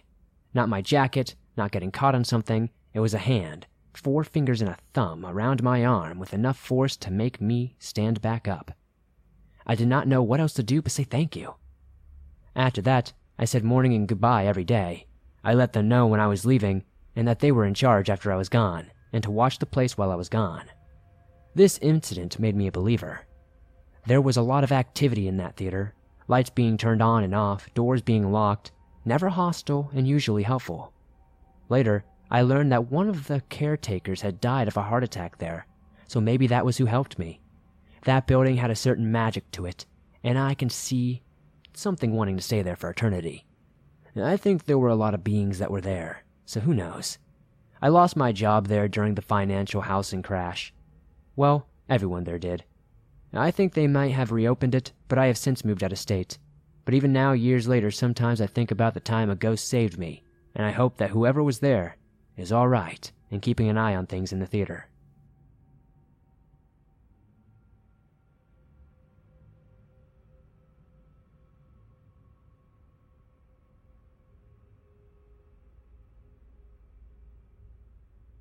It all started when I was about 8 back in Vernon, Florida, where I used to roam the woods on our 25 acres of land. I would hear a girl calling my name from the woods, but I could never tell how deep the voice was coming from, So I was smart enough to never follow it, and after a few weeks, that stopped and I never heard it again. The second experience I had was in Houston, Texas when I was about 15 years old. I woke up out of a dead sleep while laying in the living room. What I woke to was a dark figure standing in the hallway.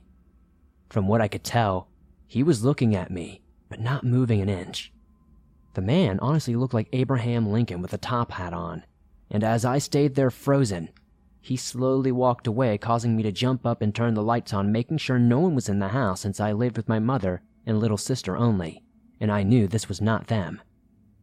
With no one in sight, I went back to sleep as if nothing had happened, only to tell my mother the next day. The part that truly scares me the most is that she turned pale white and said, as a child she witnessed the same thing but multiple times over a course of 3 years. We believe this man was her uncle who molested my 2 great aunts and possibly my grandfather as well. He never mentioned anything about it, but we suspect it happened. The first time I ever witnessed something with someone was with my old friends Mark and Wolfgang. So I went to high school with them. One weekend we all decided to head to Bear Creek Park after hearing about a lost cemetery in the woods. We are pulling up to Patterson Road off of North Eldridge with Wolfgang driving me in the passenger seat and Mark in the back with 2 other friends. Wolfgang and I are talking to each other as we turn onto Patterson's Road when we see a lady on the road and hit her. Everyone felt the bump, but only me and my friend who was driving witnessed it. He slams on the brakes and we both turn around shocked as our other friends look at us like we were playing a prank. He asked me, "Did I see that?" And I said, "Yes, dude, you hit somebody." Nobody was behind us on the road or on the side, so we drove off the road to check if the car was damaged, and there was not even a scratch. We decided that we wanted to smoke the joint we brought, so we head down the road to the bridge where the rumor is if you shut off your car, you can hear tapping on the glass. This is when Wolfgang starts messing with us and keeps tapping a piece of plastic, trying to freak us out, which ultimately it did, until we hear a bang on the hood. That is when we decide to get the heck out of there, but the car, for whatever reason, would not start, and our friends in the back start really freaking out, saying they can see somebody in the woods, less than 10 feet away from us. After 3 to 4 dead turns of the key, the car finally starts, and we sped out of there like a bat out of hell.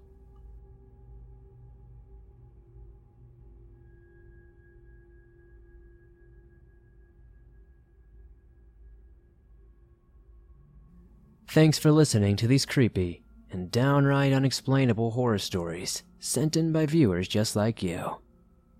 I myself grew up in a haunted cabin that was well over 200 years old. Saw a lot of weird things myself in that cabin. I've even shared some of those stories on this channel. If you guys have any unexplained stories that you'd like to share in a future video, be sure to submit it at swampdweller.net or the email you can find in the description down below. I'd love to share your story with everyone here in the swamp, and stories like yours that help keep this show going on a daily basis. If you enjoyed these stories, please be sure to hit that like button, as it really helps me out a ton. The more likes this video gets, the more YouTube promotes it in its algorithm. If you're new to the swamp, why not join us? Hit that subscribe button and turn on notifications to never miss a new video, as I upload them almost every single day, and all things natural and supernatural. If you want to support the swamp outside of hitting that subscribe button and that like button, maybe check out our merch store. I have mugs, face masks, hoodies, and t-shirts all for sale over there. I even have an exclusive Swamp Dweller Christmas design being sold only until New Year's Day, so definitely get one before they're gone forever. If you're on the go and want to listen to your favorite Swamp Dweller scary stories wherever you go, you can download them absolutely free from iTunes, Spotify, Stitcher Radio, and just about everywhere else you find your favorite podcast online. And like I said, it's absolutely free. Thank you guys, as always, for supporting the swamp the way you do. I couldn't do this on a daily basis without you guys. I would love to know at the very end here, what story was your favorite tonight? I'd have to say that second one was a very interesting one to me. From my own experiences, it kind of just reminds me of a few things I saw when I was younger. I would also love to know if any of you guys have ever experienced anything that you can't explain. Comment that down below. I love getting to know you guys more. I'll see you guys soon with another creepy video.